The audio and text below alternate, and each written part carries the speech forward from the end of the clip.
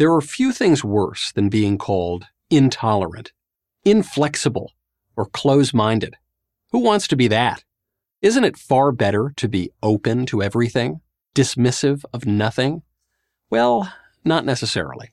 Let's frame this a different way. Should we have any standards at all? Or should the standards simply be anything goes? These are new questions. For most of American history, standards of acceptable behavior were generally agreed upon. Today, we can't even agree on the difference between men and women. Those on the progressive left seem dead set on unsettling just about every settled question, all in the name of being open-minded. But can your mind be so open that your brains fall out?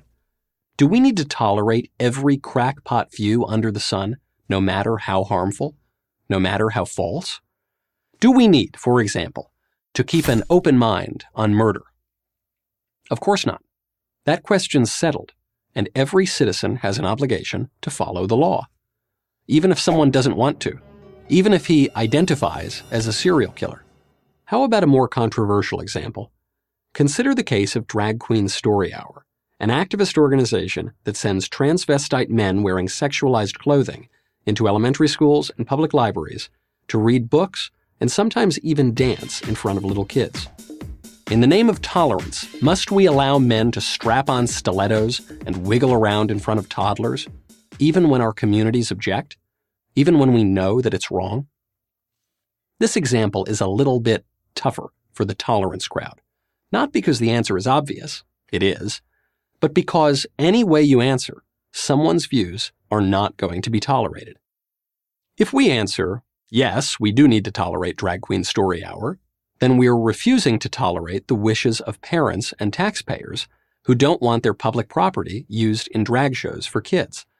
If we answer no, we're refusing to tolerate the wishes and behavior of the transvestites who want to perform in public schools. There is no world in which the answer to this question accommodates and tolerates everyone and everything. So the question that divides us is not whether every public behavior must be tolerated. The question that divides us is which public behaviors should be tolerated and which should not. For most of American history, if a man dressed up in sexual clothing to perform for children, he'd be arrested. For centuries, America had refused to tolerate all sorts of bad things, such as obscenity, the incitement to violence, and public nudity. Even when such laws and limits have been repealed or gone unenforced, it isn't as though some sort of pure tolerance has blossomed in their place. Instead, old intolerance has been replaced by new intolerance. 50 years ago, a teacher might be fired for teaching the Communist Manifesto in school. Today, a teacher could be fired for teaching the Bible in school. 10 years ago, if you called a man a woman, you'd probably get a punch in the nose. Today, if you refuse to call a man a woman, you might find yourself banned from social media, expelled from school, or out of a job. So then who decides what those limits of toleration should be? Until relatively recently, the answer was, we the people decide. It sounds quaint now, but we had what were once called community standards. And what were those standards based on? The short answer is tradition. That is, what has worked well in the past. Today, we seem to live in a world with no reference to the past. We live in what British journalist Douglas Murray has dubbed Year Zero. It is presumed that we are much smarter than all those who lived before us.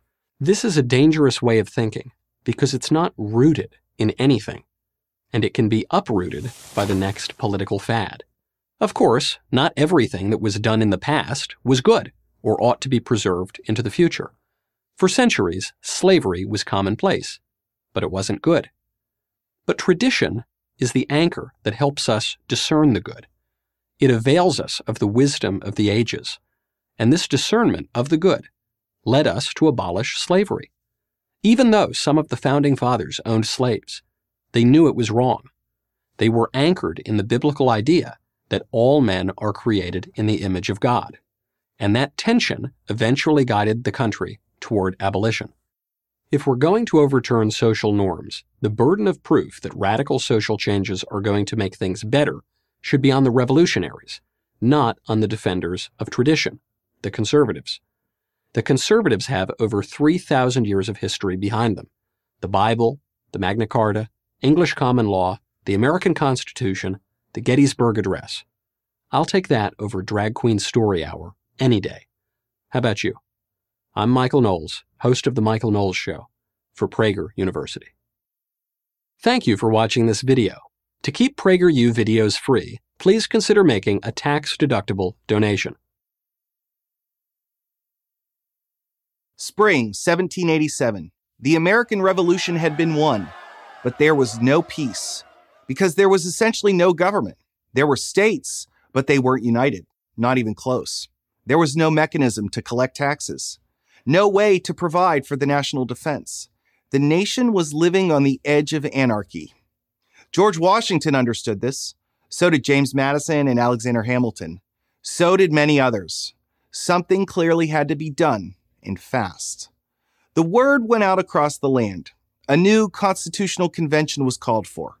When Washington announced he would be there, the meeting gained instant credibility. 55 men from 12 states arrived in Philadelphia in 1787 to draft the framework of a national government. There was no guarantee that they would succeed. And even if they did, there was no guarantee that the American people would accept their plan. Failure was a real possibility, and everybody knew it. The different interests of the states were just too pronounced, over trade, taxes, and slavery, to name just 3 of a dozen points of conflict. Yet they all knew that they had to succeed, or there would be no country. Just a loose collection of individual territories sharing the same continent, easy prey for the European powers. Not only was America's future on the line, so was the glorious principle of self-government, as stated in the Declaration of Independence, the reason for the Revolutionary War. So these 55 men locked themselves in a room for 4 months, working 6 days a week through the middle of a hot Philadelphia summer to get it done. They all agreed they would say nothing to the press about their deliberations. They even closed the window shutters so that no one could look in, making a very hot room even hotter. As the temperature rose outside, tempers rose inside. Still, they persevered. On September 17th, they finished, and the country and the world learned what they had produced. The Constitution of the United States. 4,500 words of collaborative genius. How did they do it? There are many answers, many happy accidents, perhaps even divine intervention. But here are 3 reasons that stand out. First, they knew the stakes. The Articles of Confederation under which the country had been operating since the Revolution were clearly inadequate. This was dramatically demonstrated in 1786 when a group of New England farmers took up arms in a tax dispute. Known as Shays' Rebellion, the rebels came close to overturning the state government of Massachusetts. No one wanted anarchy, but anarchy was staring the country in the face. Second, these were very capable men. They were both learned and pragmatic. Many, like James Madison, Alexander Hamilton, Gouverneur Morris, and James Wilson, were steeped in the great works from classical antiquity, from Thucydides to Aristotle, from Livy to Cicero. And of course, they knew their Bible. They were also men of the Enlightenment and saw politics as a kind of science. They studied what had worked in the past and what had failed. But perhaps even more important, they also had enormous practical wisdom. Sorts of hard lessons that could only be gained by experience. The Americans, for much of the 18th century, had been effectively governing themselves because the British crown mostly ignored them.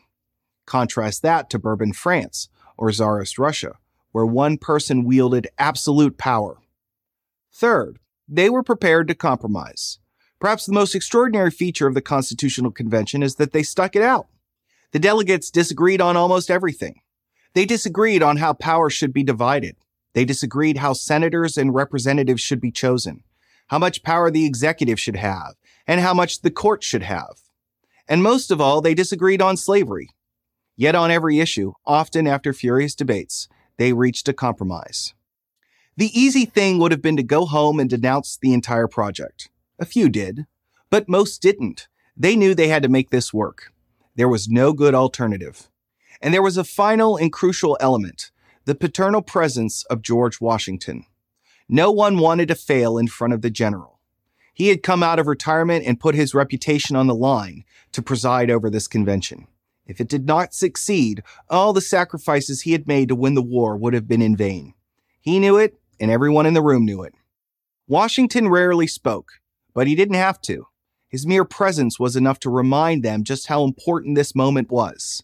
It's not by accident that we call him the father of the country. The Constitution was designed to deal with the crisis of the moment, but also to guide the future of the young nation. It has succeeded beyond anyone's wildest dreams. I'm Jay Cost, Senior Fellow at the American Enterprise Institute and author of James Madison, America's First Politician, for Prager University. It's hard to imagine how we could screw up higher education any more than we already have, but we're about to if we make student loan forgiveness a reality. There's a Latin phrase that helps explain why. The phrase is cui bono, who benefits. In the case of student loan forgiveness, it's first and foremost the colleges and universities who can charge outrageous tuition largely paid for by student loans. Second, politicians who make cheap promises of debt forgiveness to win votes. And third, students from upper middle class families who would get taxpayers to pay off their student debt. Who doesn't benefit? Everyone else. That includes those who didn't go to college, and a new class of suckers, people who went to college and paid off their student loans. Student loan forgiveness is a reverse Robin Hood. It takes from the poor and gives to the rich. The most obvious argument against forgiving student debt is that no one forced anybody to borrow money for college. Why then should others be forced to pay it off? Before you think I'm going to go all tough love on you, let me say, I have a lot of sympathy for young people who have dug themselves into the student debt hole. I'm one of them. For decades, our society has made the claim that you need a college degree to get ahead in life, and that the smart bet was to take out any amount of loans to ensure a bright future. And if you need help with the tuition, Uncle Sam, the U.S. government, stands at the ready with his generous student loan programs. Just fill out a few forms, and presto, there's a check in your mailbox. You're off to college. But here's the dirty secret. For every dollar of student loan money the government makes available, university tuition goes up by 60 cents. Colleges and universities don't see college loans as a problem. They see a gravy train. Most college administrators may be cowards ready to cave before every politically correct fad, but they're not dumb. If the government is going to loan you money to go to college, they can raise tuition virtually at will. You can afford it, just borrow more. And what do the universities do with all that tuition money? Build more buildings, hire more administrators. Hey, somebody has to pay for all those diversity, equity, and inclusion officers, right? Cui bono. Meanwhile, you stagger out of college with a degree and a boatload of debt to pay off to get the same job and salary that a decade ago didn't require a bachelor's. What a great way to start off your adult life. If you fit that profile, you're very likely to favor student loan forgiveness. And who can blame you? With a simple stroke of a pen, some or all of your debt goes away like it was never there. And the least you can do in return is vote for the politicians who made it possible. At least that's how the politicians see it. Cui bono. But who's going to pay for your good fortune? The taxpayers, of course. The most modest debt relief proposal out there right now, $10,000 per borrower, would cost $300 billion. To wipe it all out, $1.8 trillion. And a lot of those taxpayers will be working class people who didn't go to college, in many cases because they didn't want to take on all the debt. That's why, despite easy student loan access from the government, people in the lower and middle classes make up a smaller percentage of college students than they did 50 years ago. The reality is that loan forgiveness would overwhelmingly benefit the already well-off. It's projected that for every dollar of debt cancellation that would go to the lower middle class and impoverished student loan holders, 7 times that would go to the top 20% of earners, the lawyers, accountants, and doctors who borrowed heavily for their degrees. This group also includes the people who staff government bureaucracies, corporate HR departments, and school administrations, the people chiefly responsible for the woke mini-revolutions, upending institution after institution. For this managerial class, student loan forgiveness would be great. But is it fair? Cui bono. Student debt is a real problem, and it requires some real solutions. But blanket loan forgiveness makes everything worse, and rewards exactly those actors who have had such a large hand in creating the crisis, especially the opportunistic universities and politicians. Instead, we should focus on 3 common sense reforms. 1. Reduce college tuition and availability of student loan funds going forward. We have to break the vicious cycle of ever-increasing tuition and ever-increasing government loans to pay for it. 2. We should target limited relief to lower and middle-class Americans who have been sold a bill of goods about the value of an expensive university degree, not the lawyers, accountants, and bureaucrats who have already benefited from the system. 3. Relief should come from rich universities, not middle-class taxpayers. Yale, for example, has a $42 billion endowment. Universities have taken advantage of the problem, and it's time for them to contribute to the solution. Cui bono? I'm Inez Stepman, Senior Policy Analyst at Independent Women's Forum for Prager University. Thank you for watching this video. To keep PragerU videos free, please consider making a tax-deductible donation. Have you heard the expression, the road to hell is paved with good intentions? Well, it's true, and it helps explain why there's so much evil in the world. Take the 20th century, the bloodiest century on record, in which about 100 million people, all non-combatants, were murdered by despotic regimes, nearly all of them communist. Many of the people who supported communism, both outside and inside communist countries, thought they were doing good. They were sure they had good intentions. Many of them were nice people, doting parents, considerate neighbors, courteous to strangers. The Soviet Communist Party killed 20 to 40 million people. The Cambodian Communist government massacred about a quarter of the Cambodian population. The Chinese Communist regime killed more than 60 million of its own people. The roads to all these hells were paved by many people who had, or believed they had, good intentions. Were it not for well-intentioned people who believed in communism, the truly evil people who implemented these genocides might never have come to power. To cite but one example, it was American and British men and women, many with good intentions, who delivered to the Soviet mass murderer Joseph Stalin the secrets to making an atom bomb. They, too, were probably nice people. Of course, there's no large-scale genocidal movement today in America, but the road to lesser hells in this country is also paved by many nice people who believe they have good intentions. Many of the teachers who bring up topics that rob young children of their sexual innocence are motivated by good intentions.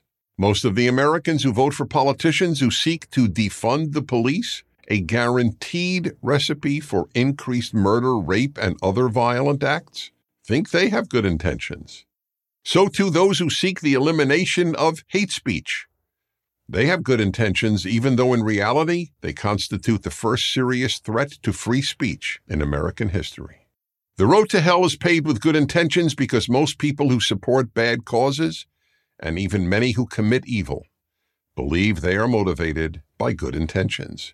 Their thinking goes like this: I mean well, therefore I do good.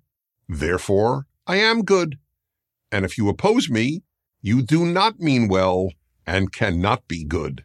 So given that good intentions are so often morally worthless, what are we to do if we wish to increase goodness in society? Or to pose the question another way, if good intentions pave the road to a terrible world, with what should we pave the road to a beautiful world? The answer is wisdom, understanding as much about life as possible, especially the consequences of any position you hold. Wisdom is asking what does good, not what is well-intentioned. Good intentions, and even being a nice person without wisdom, leads to evil. The reason to worry about the future of America and Western civilization is not that our elites are composed of people with bad intentions. It is that our elites are largely composed of people lacking wisdom. The word for those who lack wisdom is foolish.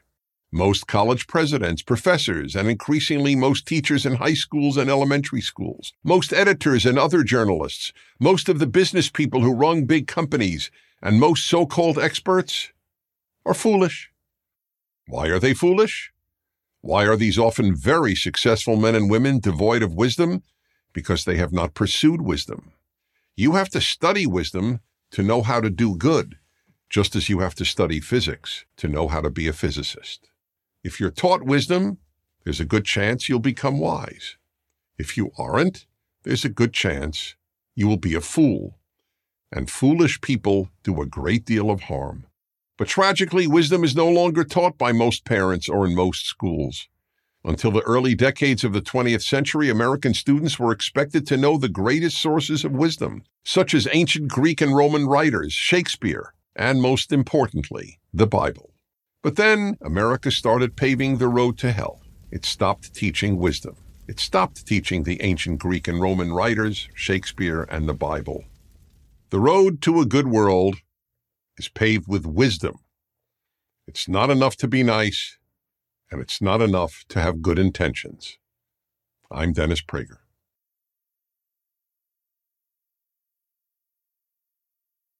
Do more. That's what Americans demand of their presidents these days. A real president, Democrat or Republican, knows how to use the office. A real president makes things happen. Or so the conventional wisdom. But actually, there is another model. A president can succeed through inaction by doing as little as possible. One such president was Calvin Coolidge, who took office upon Warren Harding's sudden death. From the time Coolidge became president in 1923 to the time he left in 1929, Coolidge served a philosophy that was simple and powerful. Don't do. Coolidge was our great refrainer.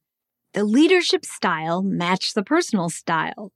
Coolidge did not waste words, hence his nickname, Silent Cal. For these quiet ways, the 30th president absorbed much abuse. A Washington socialite, Alice Longworth, said that Coolidge looked like he'd been weaned on a pickle. Coolidge indeed cut a sharp contrast to Alice's father, Theodore Roosevelt, who had served a decade and a half earlier. And what a contrast Coolidge provides with another Roosevelt, Franklin, who came just a few years later. Born on July 4, 1872, in rural Vermont, Coolidge embodied the simple virtues of his forebears. He was hardworking, sober, and cautious. He was also fearless. A lifelong civil servant, he worked his way up from city councilman to governor of Massachusetts. He made his political reputation by facing down the Boston Police Department when it went on strike in 1919. There is no right to strike against the public safety by anybody, anywhere, anytime, Coolidge told strikers. Then the Coolidge administration fired them all and built a new department from scratch. This made him a national hero, a politician with a backbone. The refrainer brought that backbone into the White House and got the kind of results men of action long for, especially economic results. Low unemployment, often well below 5%, low taxes, higher wages, fewer strikes, new technology for the masses, a Model A or a Bell phone or an RCA radio. And most remarkable of all, a shrinking federal budget. If you remember just one fact about Coolidge's presidency, let it be this. Coolidge left the federal budget lower than he found it. How did Coolidge do it? First, he resisted taking unnecessary action himself. Second, he imposed the same discipline on Congress. That wasn't easy in the early 1920s. The progressive movement was on the march. Just as now, progressives always wanted to do something. Progressive plans included more aid for agriculture, encouraging unions, increasing taxes, and nationalizing important industries such as railroads and utilities. Coolidge blocked the progressives and thereby blocked their expansion of government.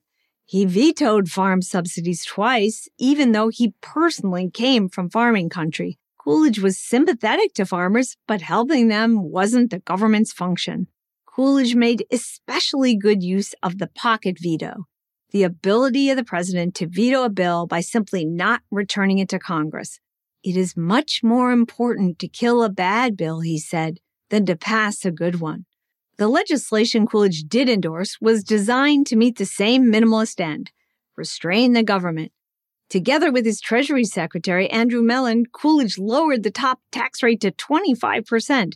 Their goal was to shrink the public sector so that the private sector could expand.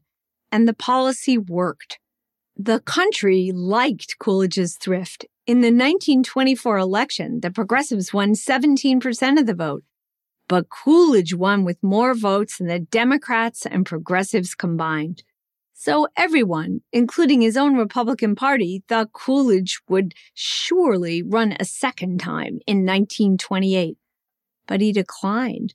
Like George Washington, he thought the country needed a change in leaders. Yes, it's possible to criticize Coolidge. As much as he tried to avoid it, Coolidge in the end signed bills he would have preferred not to. And the president showed a penchant for protectionism, rarely a sound economic policy. Some suggest that Coolidge was responsible for the stock market crash and the decade-long depression that followed after he left office. But that's a fallacy. The depression stretched so long not because of too little action from Calvin Coolidge, but because of too much action by his successors. It is ironic that a man of such personal modesty presided over the era known as the Roaring Twenties. But that was the paradox. Coolidge was a Scrooge who begat plenty. Perhaps the day has come for a new politician to follow the great refrainer's rule. Where others do, don't. And if you have to do less. I'm Amity Schlaze, author of Coolidge and chairman of the Coolidge Foundation for Prager University. Thank you for watching this video. To keep PragerU videos free, please consider making a tax-deductible donation. Herbert Hoover, the 31st President of the United States, succeeded at almost everything he did. And not just succeeded, he succeeded in spectacular fashion. As a mining executive in Australia and China, as a humanitarian in Europe, and as a politician in the United States.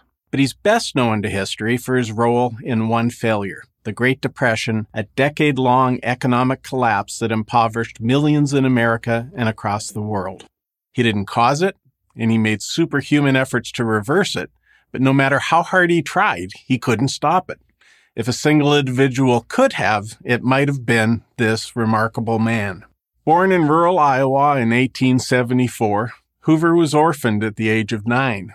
His father, a blacksmith, died when Hoover was just 6. His mother, a Quaker preacher, 3 years later. Unhappy, sullen, and painfully shy as a teenager, he came into his own at Stanford University, then tuition-free. Hoover was in his university's very first graduating class, his field of study being geology. On graduation, he talked himself into a job with a prominent English mining company. They sent him to the Australian outback. Conditions were so harsh and diseases so rampant it was almost a suicide mission. But young Hoover was not deterred. He reorganized the company's mines, made them much more profitable, and scouted for new ones. A gold mine he acquired, largely on his own initiative, turned out to be one of the richest in the world. He was on track to become fabulously wealthy when World War I broke out and he abruptly abandoned his business career. In a matter of months, he transformed himself into an internationally recognized humanitarian. Almost single-handedly, he arranged to feed 8 million Belgians threatened with starvation when the war cut off their food supplies. In 1919, with the guns finally silenced, Hoover was charged by President Woodrow Wilson to lead the rebuild of Europe's devastated economy. He tackled the job with his usual ferocious energy and saved tens of millions more from starvation. The New York Times described him as the nearest approach to a dictator Europe has had since Napoleon. They meant it as a compliment. In 1921, the newly elected Republican president, Warren Harding, tapped Hoover to be Secretary of Commerce. He stayed on when Calvin Coolidge took over, following Harding's sudden death in 1923. During his tenure, Hoover laid the groundwork for America's commercial aviation industry. He also organized the building of the Colorado River Dam that now bears his name and made possible the rapid expansion of the American Southwest. And when disastrous flooding struck the Mississippi River Valley in 1927, it was Hoover who managed the massive and successful relief effort. By the time he won the Republican presidential nomination in 1928, he was hailed as a man whose wisdom encompassed all branches, whose judgment was never at fault, who knew the answers to all questions and who could see in the dark. His election was never in doubt. He won easily. Yet just 6 months after Hoover's inauguration in the autumn of 1929, the stock market crashed. Slowly and inexorably, the United States followed the rest of the world into the Great Depression. However qualified he was for the presidency, Hoover was no match for the worst economic collapse in modern history, an international phenomenon rooted in the still unresolved upheavals of the First World War, far beyond the capacities of any one leader to solve. His political opponents would later claim that he sat on his hands through his 4 years in office. Hoover, in fact, fought the Depression with vigor and imagination. He expanded the federal government's toolkit for managing the economy and made far more progress in limiting the Depression's damage than is generally recognized. But the Depression exposed Hoover's weaknesses as a political leader. Always a workhorse, often brusque and even surly, he had succeeded in politics not because of his personality, but in spite of it. He made himself an easy target for Franklin Roosevelt, his Democratic challenger in 1932. A master of the political arts, Roosevelt effectively accused Hoover of not caring about the plight of millions of unemployed Americans. Hoover lacked the skills to counter Roosevelt's nonstop attacks. The charges stuck. But it was his stance on prohibition that really did Hoover in. Roosevelt strongly favored repeal. Hoover thought it should remain the law of the land. Roosevelt won in a landslide. An inveterate cigar smoker, the man from Stanford lived on for 30 more years, writing books, managing charities, and overseeing the conservative think tank that he founded and that still operates today. Despite all he accomplished, Herbert Hoover is best remembered for his one great failure. We would do his memory in American history a service if we also remembered him for his astonishing successes. I'm Kenneth White, author of Hoover, An Extraordinary Life in Extraordinary Times, for Prager University. Thank you for watching this video. To keep PragerU videos free, please consider making a tax-deductible donation. Sometimes a president who appears pathetic is actually just plain tragic. And because he is a president, his tragedy is also the nation's. That was the case of Warren Harding, the 29th President of the United States. Harding was perhaps the most misunderstood and least appreciated of all America's chief executives. Born in 1865 in a small Ohio town halfway between Cleveland and Columbus, Harding was a brave and unusual politician. He didn't start as a politician. He spent most of his life as the editor and publisher of an Ohio newspaper, the Marion Star. He ran unsuccessfully for governor in 1910 and then successfully for senator in 1914. In the presidential election year of 1920, Harding was considered a dark horse at best, but he emerged after 10 ballots as the Republicans' choice. He certainly looked and even acted the part, tall with thick white hair and deep penetrating eyes. Harding was as genial as he was handsome. To know him was to like him. And Americans did like him. He won the 1920 election in a landslide, garnering an astonishing 60% of the popular vote. The country that Warren Harding and his running mate, Calvin Coolidge, inherited faced multiple crises. To win World War I, the government had taken over large sectors of the economy. But what works in war doesn't always work in peace. There was an inflation crisis. Prices for basic necessities like milk and butter rose at alarming rates. Prices that businesses paid for materials doubled. There was a tax crisis. Corporate taxes were so heavy that businesses couldn't expand. There was a labor crisis. Tens of thousands of Americans, many disabled, returned from Europe to find a stagnant economy short of jobs.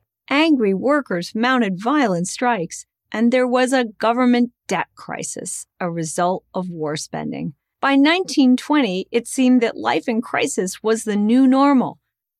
Absolutely not, said Harding. Harding vowed to end the war laws and rules, to let the country go back to the way things were before the war. He wanted common sense life, the kind that had enabled Henry Ford to start his auto business. America's present need, Harding said, is not heroics but healing, not nostrums but normalcy. Normalcy was the motto Harding and Coolidge gave their campaign. The Harding plans for normalcy were simple. Let the Federal Reserve tighten money to wring inflation out of the economy. Cut spending so that the government can pay off the war debt. Cut tax rates to free business and encourage hiring. Block new entitlement payments, even to veterans. Instead, build veterans' hospitals. Return those industries that wartime government had taken over back to private hands. In short, give the economy and individuals the freedom to find their own way. After taking office, Harding made all the right moves. He named a tough cabinet, including the nation's great master of debt, the banker Andrew Mellon, to the Treasury post. Harding coaxed Congress into giving the president the executive power he needed to analyze and stop excess spending through the Budget and Accounting Act of 1921. Finally, Harding pushed through tax cuts for individuals and businesses. And for the vets, he planned special hospitals, the origins of the VA. All the pieces were in place for a return to the old normal that Harding had promised. For the first time in a while, America's future looked bright. But here is Harding's tragedy. The man lacked discipline. He planned well, but executed poorly.